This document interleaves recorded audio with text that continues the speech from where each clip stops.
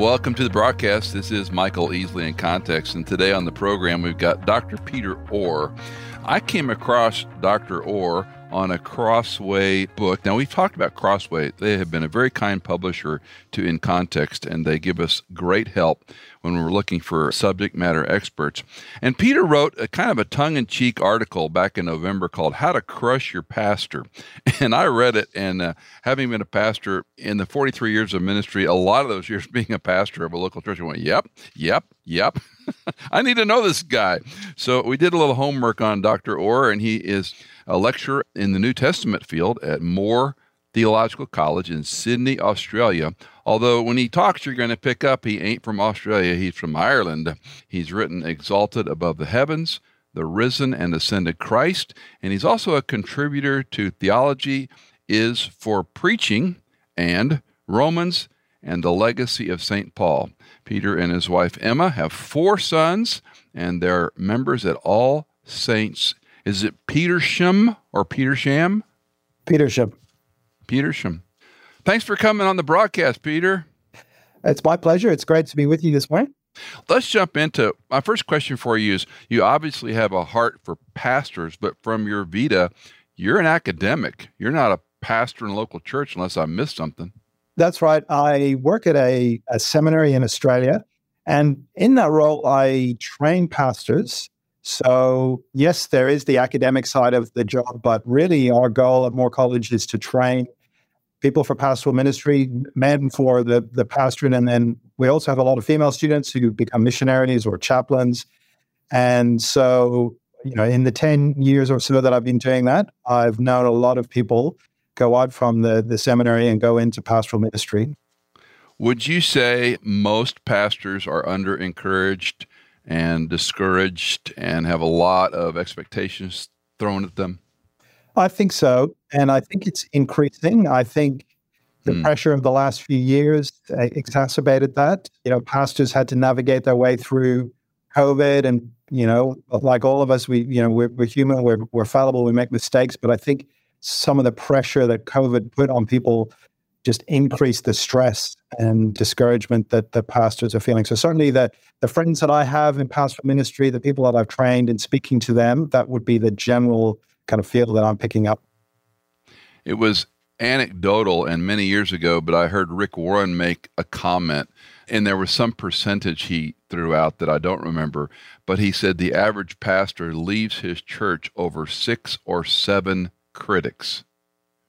And I started going through my own Rolodex of friends I know that have been burned and had injuries. And I went, yeah, it was a couple of elders or deacons or a woman that was really upset about this or that. And they just woke up with, they might have a church of several hundred or 1,000, but it's those handful that just wear them down. That's right. And often those are the critics are the most vocal, and everyone else in the church might be perfectly happy, but they don't necessarily articulate that. And in the things that I've been highlighting, the articles and the books, that's what I've been trying to get people to be more self-consciously articulating their encouragement to their pastor, not just assuming that, he knows I'm happy with him or he knows that I'm praying for, but to actually tell him that you're doing that. Yeah. You've also written 4 ways to save your pastor from burnout. What if I differ from my pastor on politics, which I think you're kind of a veiled reference to some of the challenges we've been through, because we can talk about the states with Trump. And when Donald Trump was president, there was, in my lifetime, never a more divisive political firebrand among evangelicals. And I'm just going to talk about conservatives, forget mainline. But there was just, and people that we respect on both sides were vitriolic. This wasn't a kind conversation. And then, of course, COVID, our church went through its own navigation, and no matter what pastors did, you were criticized. If you held services, if you didn't hold services, if you did distancing, we probably lost half our congregation during COVID and picked up a half again and 20% more during COVID because we continued meeting and sanitizing. We did the protocols. And people would come say, my church isn't meeting. And I'm like, we're believers in Jesus Christ. Can't we take a time out here and say, you're an adult, make a choice? That's right. And so often we Yeah, I'm not saying these are not important issues or difficult issues, Right. but I think sometimes, and maybe COVID's not a great example because it was so kind of acute, but sometimes we lose a sense of proportion, and you hear people leaving churches over the color of the carpet and whether, the seating arrangement and things like that. And I'm not saying those aren't important or they don't have implications, but really when you step back and think about it, sometimes, we just got to have a sense of proportion and say, yeah, it's ridiculous that we're having lime green carpet in the, in the hallway, but it's not going to make me leave the church. Let's talk about this from a couple of angles. From obviously, you're writing to a broad spectrum audience. I'd love for elders and deacons and those in leadership to read even some of your articles, much less the book would be great. And again, as always, we have all of this information in the show notes of the podcast. The book Fight for Your Pastor is the one that triggered my interest in Dr. Orr. But let's talk first about the leadership structure of a given church. And it varies a lot. You've got presbyters, you've got elders, you've got elder rule, you've got congregation. But what do you see as perhaps the simplest way these groups could understand some of these conflicts and encourage their pastor, help him succeed? Yeah, I think intentionality. I think realizing that your pastor is human. Yes, he's, been called by God and he's been called by the church and he's got responsibilities that many other people don't, but he's a human being. He's probably got a family. He's facing the pressures that other people face. And so he needs prayer. I mean, I was really struck in preparing the book, thinking about the Apostle Paul.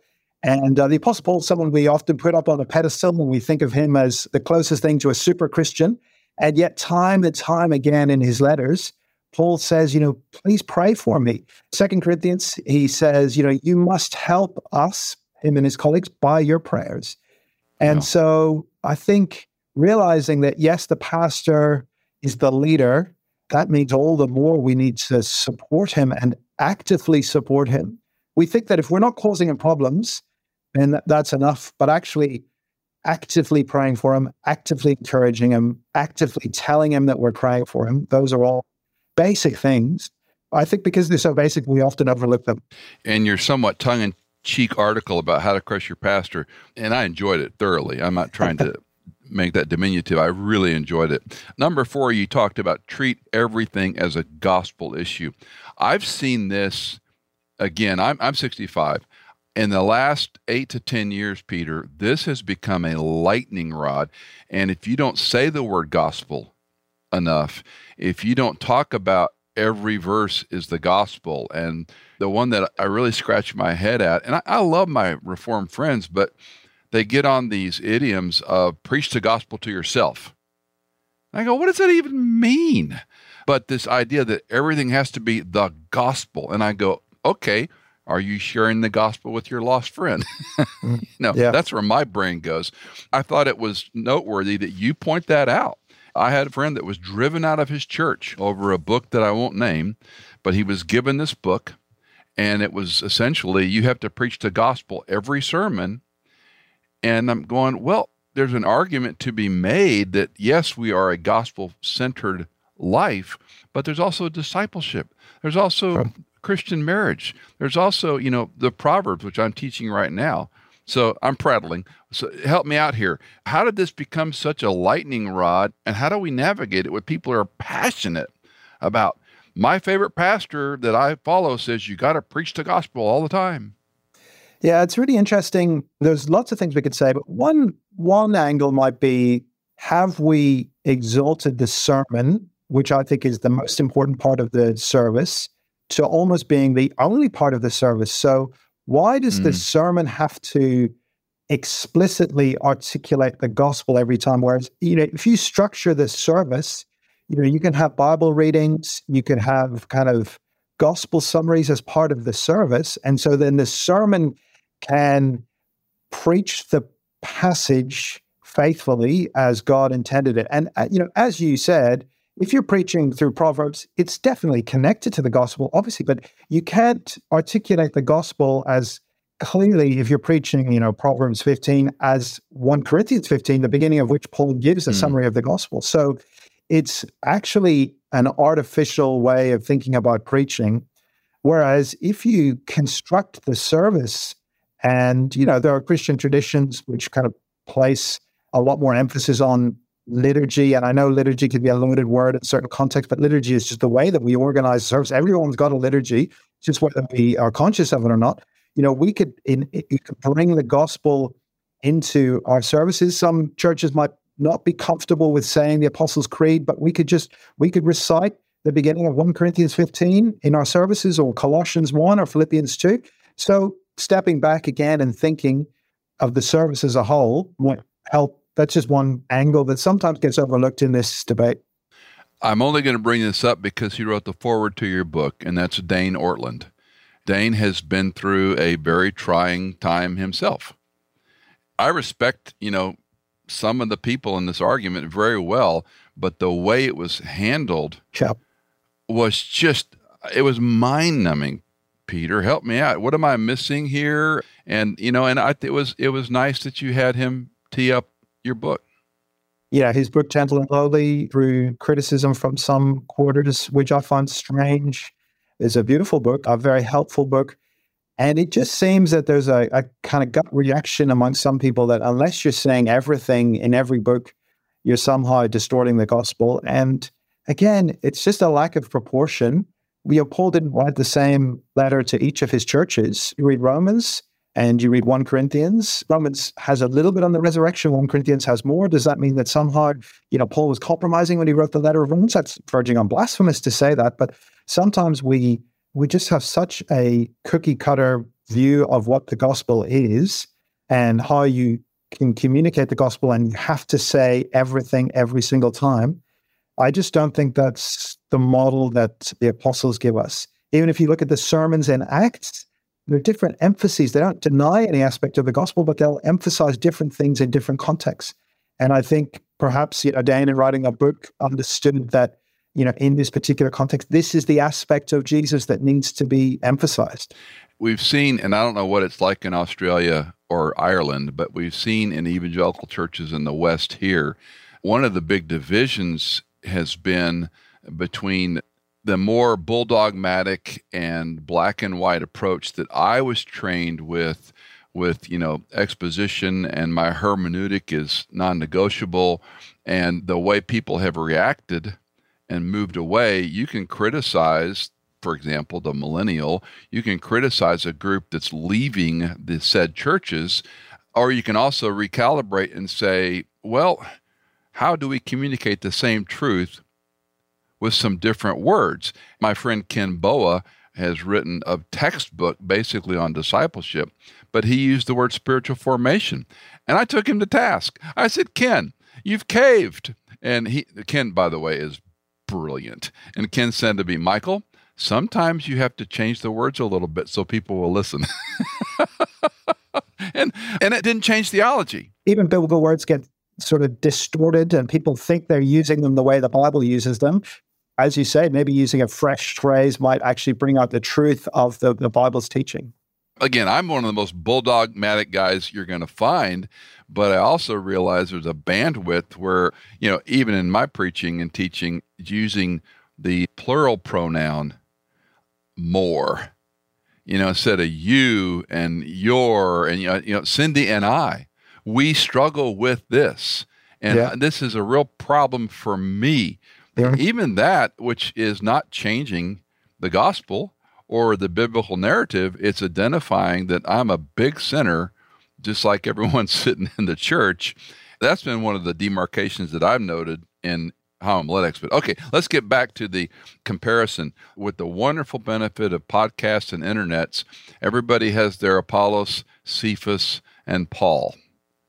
How do you train your pastors in waiting and pastors that you minister with not to get caught up in this, John MacArthur, Chuck Swindoll, John Piper, Tim Keller? I mean, I'm always struck with, did you read 1 Corinthians chapter 1? Yeah. Well, a couple of things. We actually teach 1 Corinthians in our seminary program, so hopefully we'll have gone through those texts. But also, we try to teach from first principles. So we do a lot of exegesis, a lot of theology where we kind of read different people. And so it builds up a picture where you can draw helpful things from a wide variety of people. And the people you mentioned all have great things, and they probably all have weaknesses.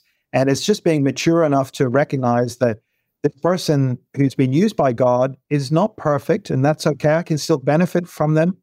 And I don't need to condemn them just because of the things that they do that I don't necessarily agree with. Just trying to inculcate that sort of attitude in the people that we're training, I think is helpful. I'm scanning through your book and looking at so many things I'd love to ask you about, but let me give you the tee up. 2 things that if you had to distill them, that would be percentage-wise perhaps the most challenging fights or conflicts that pastors get into from whomever the person in power or the critic might be. I think the number one would be a wrong understanding of what the pastor's job is. So this idea that the pastor is my kind of personal life coach or, needs to be at my beck and call, I think that creates very unrealistic expectations, which, no pastor can live up to. And so that fuels kind of disappointment. And, the idea the pastor is meant to be my best friend. And that's related to this kind of second one, which is a misunderstanding that, the pastor is, he's the leader that, the Lord has appointed over the flock, but he's not the only one who does the ministry in the church, and that we're meant to be serving one another, and we're all meant to be plugged into the life of our church. And it's not just the pastor doing everything. And I think so many of the criticisms come from people who won't lift a finger to do anything and then criticize the pastor because who's, stretched, to breaking point because he's not doing enough. Each one of those we could talk at length about. My best friend one, I used to do quite a few pastors' workshops in my former life. I had this maxim. One of my workshops was called "Beware the Wagon That Meets the Train." And it was the idea when you first come into a church, there are people that befriend you. And I would never disclose it, but I had names attached to these and people that became my friend. And then going forward, how that mutated into unrealistic expectations, demands, because I was ergo their friend and somehow beholding to them. And then the most interesting and somewhat egregious one I had to work through early in ministry, the first church I served, I had one guy in particular that I loved to death, and he was probably the best evangelist we had in the church. He was a business guy. He was successful in his field. But I was only a friend in so long as I was the pastor of that church. And when we moved from church A to church B, he dropped me like a rock. It was hurtful, but beyond that immaturity on my part, it was illustrative that just because you have a title, there's certain people that are going to gravitate to be the pastor's friend. Yeah. And if I was a lay person in a local church, Peter, I don't know that I'd want to be known as the pastor's friend. Maybe because I know too much. But it's like, really? Your identity is tied to being the pastor? So this idea of beware the wagon that meets the train. Now, the other side of this, you can't not have friends in the church. That's true, yep. It's almost like a love relationship because you have this friendship, but then they burn you or they expect you or they get hurt or you hurt them. And it's like, oh, my lands. And that's the part perhaps of the 3 you ticked off that was the most challenging for me. Mm-hmm. Yeah, and I think, pastors also have to navigate this, and, it depends on the size of the church. If you're in a really big church, it can be very hard to have friends within the church. Smaller church, maybe it's easier, but it's important. And this is something we can do as congregation members to just encourage our pastors to have good friends and to have outlets and, encourage them to go on conferences and, retreats and things like that. And not sort of to despise that, but to realize that they need kind of spiritual, they need to be spiritually refreshed. And that's, in a sense, put it selfishly, that's to our benefit, because if the pastor's in a kind of healthy place, then we'll benefit more from his ministry. And that's hard for the church to understand. Their expectation level, when I was at this very large church in Virginia, D.C., the expectation that I preached every Sunday was extraordinary. And even though I was allocated, a 4-week vacation and we had special missionary speakers and youth Sunday, if I was gone on those days, oh, goodness, the criticism I got. And I'm like, well, when am I supposed to take my vacation? you know. Yeah. And part of it was me building, or pastors building, a little bit of a hide.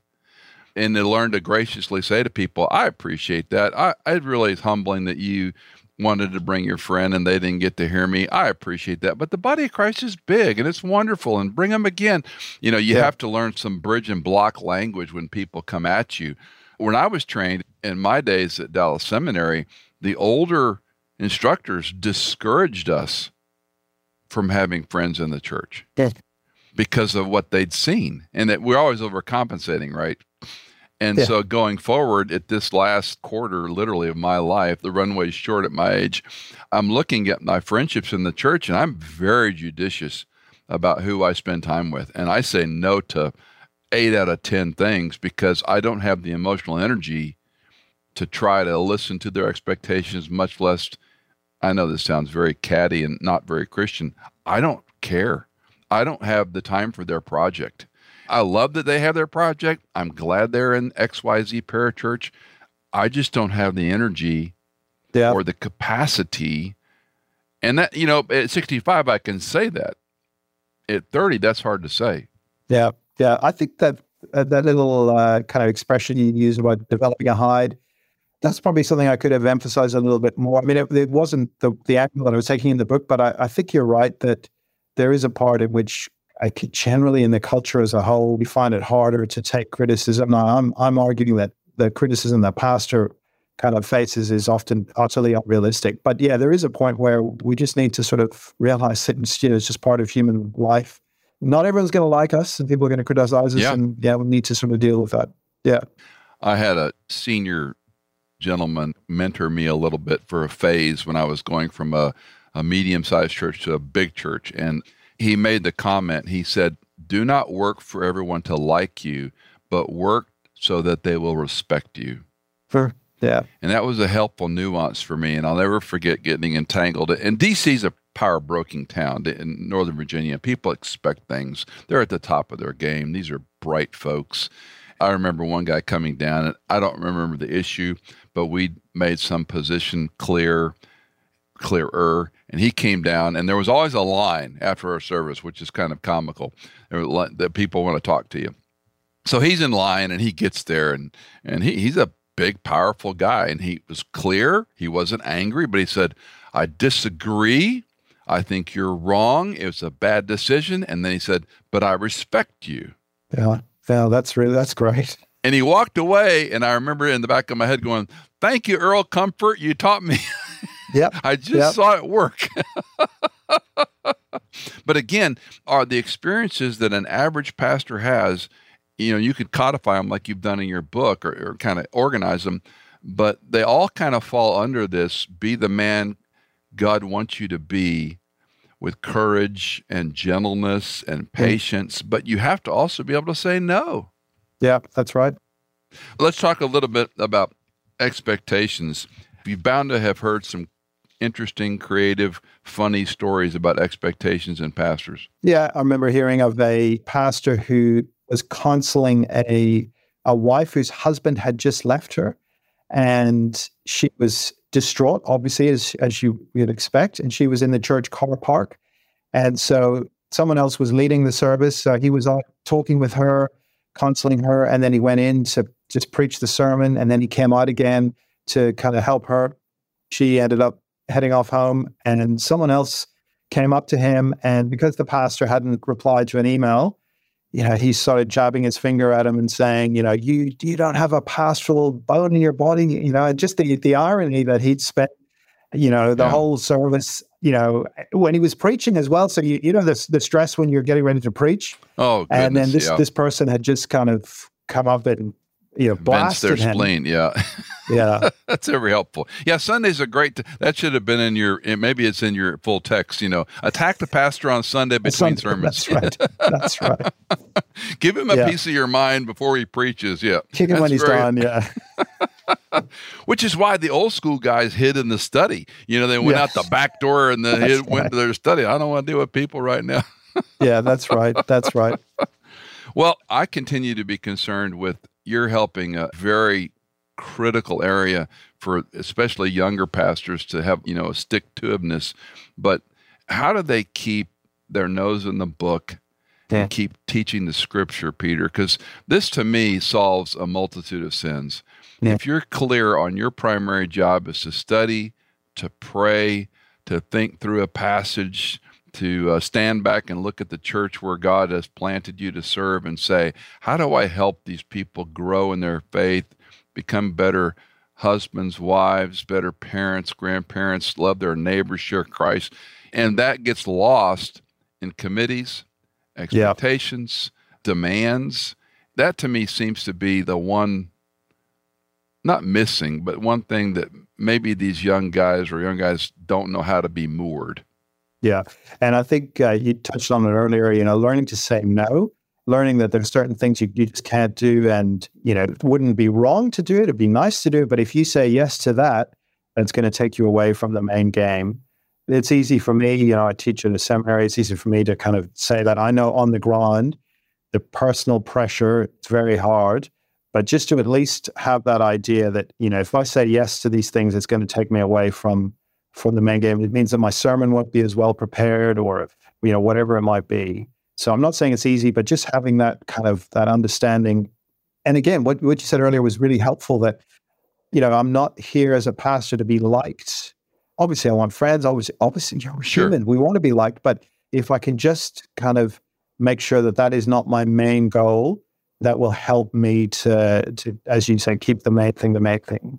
I have worked very hard. And in fact, I had someone ask me this week, and they said, what is it about you? You have so many friends.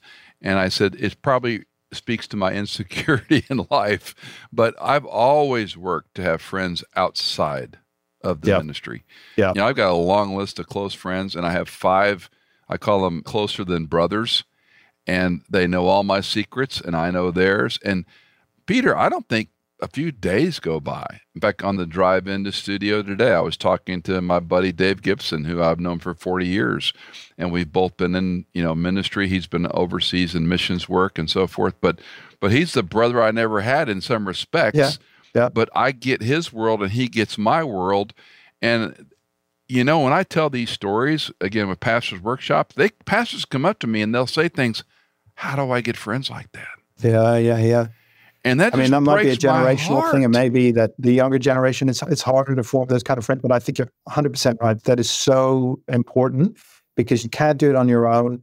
And there's going to be decisions that you'll make as a pastor that will be unpopular, right, but unpopular, which means, it's just going to be harder to draw that kind of comfort from people within the congregation.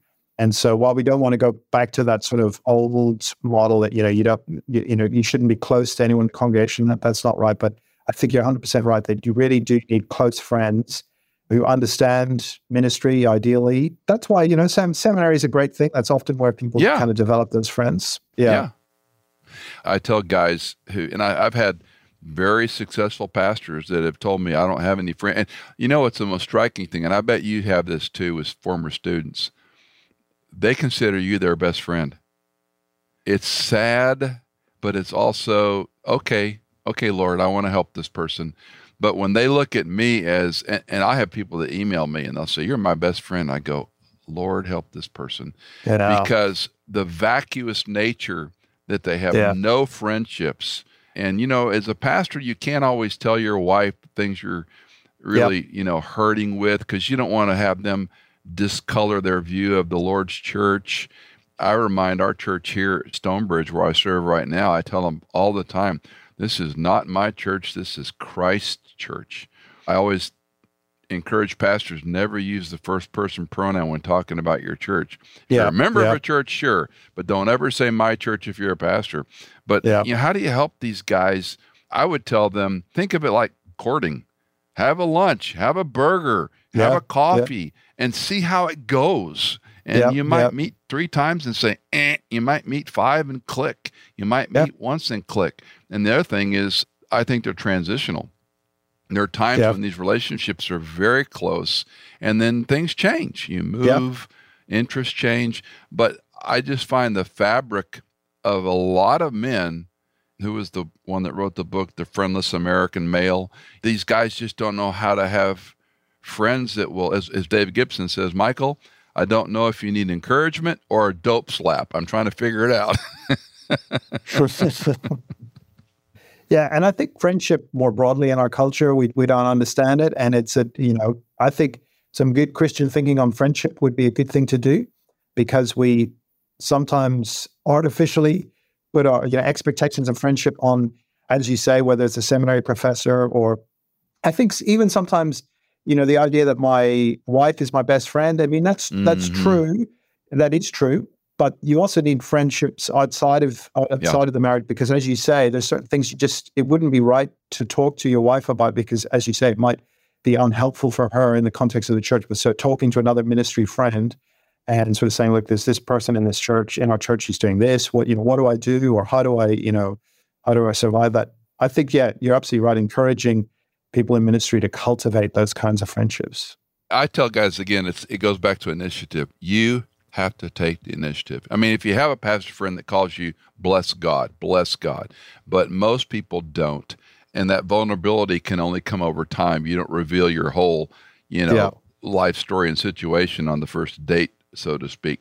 Talk to me and help a little bit, because you probably have a number of former students, and I have a number of former pastors that were burned to the point that they're done with ministry. They're bitter toward that church, and unfortunately, it's back to that handful of people, but it's the church. They move away from God. They're not bad people. But they're hurt, and that hurt has taken a toll. I have a handful of guys, and they're fried, and they're done, and they're doing different things in their, quote, profession. You've bound to have come across that, and you've bound to have written some of your books and articles because those guys are in the back of your mind. Yeah, I mean, it is tragic. Obviously, the most tragic is when someone walks away from the Lord altogether because of their experience. And thankfully, that's relatively rare. But I guess, those who, they serve in pastoral ministry for a season and then they go into another field. I mean, I know people who take a step to the side and they'll join a parachurch organization. And I think that's great. In one sense, it's sad that the reason that it happened was because of the difficulties in their church. But still, they're serving the Lord actively. Others will go into secular work, but they'll remain, part of a church. And I guess the key thing is bitterness, is to try to make sure that the bitterness doesn't consume them. Again, we've got to be human. We've got to be honest. There will be difficulties and sadness and bitterness. Let me poke a little bit more there. Talk to that pastor, because I've got a couple in mind who are bitter, and they'll acknowledge it. They'll say, I know I'm bitter, and I don't know what to do with it. And I've prayed to forgive these people that did injustices toward me. And I've tried to analyze what I did wrong or what I didn't do, but I am bitter. How do you help that guy? It's long term. There's no easy answers. It's going to take time. Deep hurts aren't healed overnight. And I would say just keep walking with the Lord, the means of grace, going to church, keep praying. I mean, it's good that you kind of continue to pray for those who hurt you, but it can take kind of 5-10 years before, it starts to fade if you've been hurt really deeply, and particularly if your family's been caught up in it. That is the power of the gospel. Again, it's easy for me to sort of say these things. It's a long road, but, the Lord promises, that he will, restore you. In Psalm 23, restores my soul. I think that's the kind of promise to hang on to. It may be a long road, but I think just keep going. You talk in one of your chapters about encouragement. I tell a rather lengthy story about writing my 30-page term paper in seminary on my philosophy of ministry that I was so proud of, and no one ever asked to read it. The first church I went to, I was 28, 9 years old. I was, I didn't know what I didn't know, and I was dumb. I gave it to all the elders. Here's my philosophy of ministry. I'm so proud of it. I don't think any one of them read it, and which was good. And then over the years, I distilled it to 5 points. Everybody needs a friend. Everybody is under-encouraged. Everybody is insecure. Everybody needs undivided attention. And then one I added later was lead, but don't drive. I literally have these glued in the front of every Bible I ever use as a reminder. And I was so glad that you spent some time, because I truly believe everybody is under-encouraged. Yep. And when there's a dear woman in our church now named Chris, let's just say she's over 70, and she is delightful, loves the Lord, she's candid, and she writes me these notes, handwritten notes still are strong in my worldview. And she says all kinds of things to me. And I show them to Cindy, and I go, "See, Cindy, there's one person that loves me." And she just rolls her eyes, But it's that encouragement that means so much to everyone. Yeah, and it's so easy, modern communication. You can send a text message to your pastor and say, "Thanks for the sermon," and try and be specific. "Thanks for the sermon this morning. I was really challenged by point X," or, Yes. Your explanation of verse 32 was really helpful. But yeah, to be intentional with encouragement. Well, give me some final thoughts. I know I haven't asked the best questions that you would maybe want to address. No, seriously. So, because this is your worldview, this is where you live. So give me kind of the Dr. Peter Orr, how you encourage pastors. And let me ask both sides. What would you say to leadership structures about, and we haven't talked about pastors that are in trouble, or pastors that are, preaching bad sermons or whatever, that's a different interview. But how do we talk to these leaders, and how do you talk to the pastors who are getting hurt and beat up and neglected? So to the leaders, I would say two things: be intentional and be thoughtful. So be intentional in terms of encouragement and prayer and telling the pastor that you're doing that. And be thoughtful in the sense of just step back, don't kind of fire off. I think we so often just fire off. Be thoughtful and think, okay, what the pastor is doing here is, like your friend earlier, I don't necessarily agree with it, but it's not, it's not outside the pale.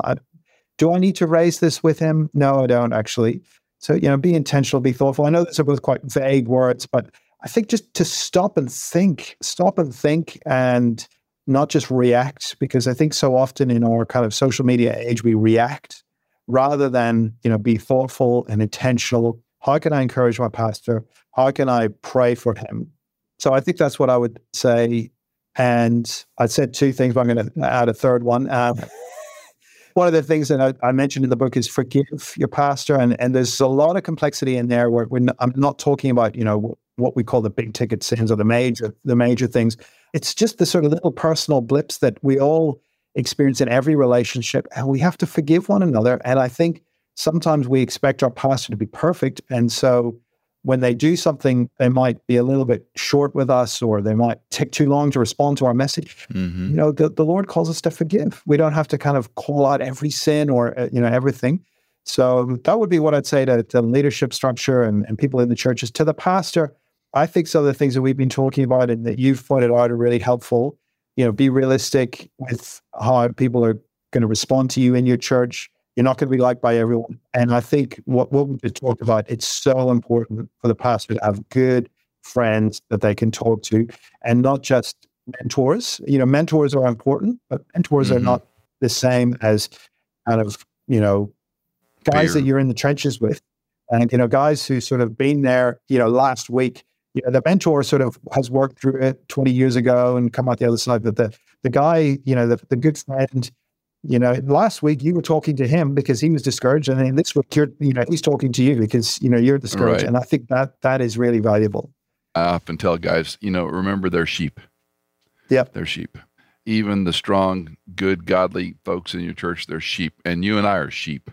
I wish Jesus would have had another metaphor for pastors as sheepdogs, not just elders. Because he's the shepherd. I just run around nipping at heels, right?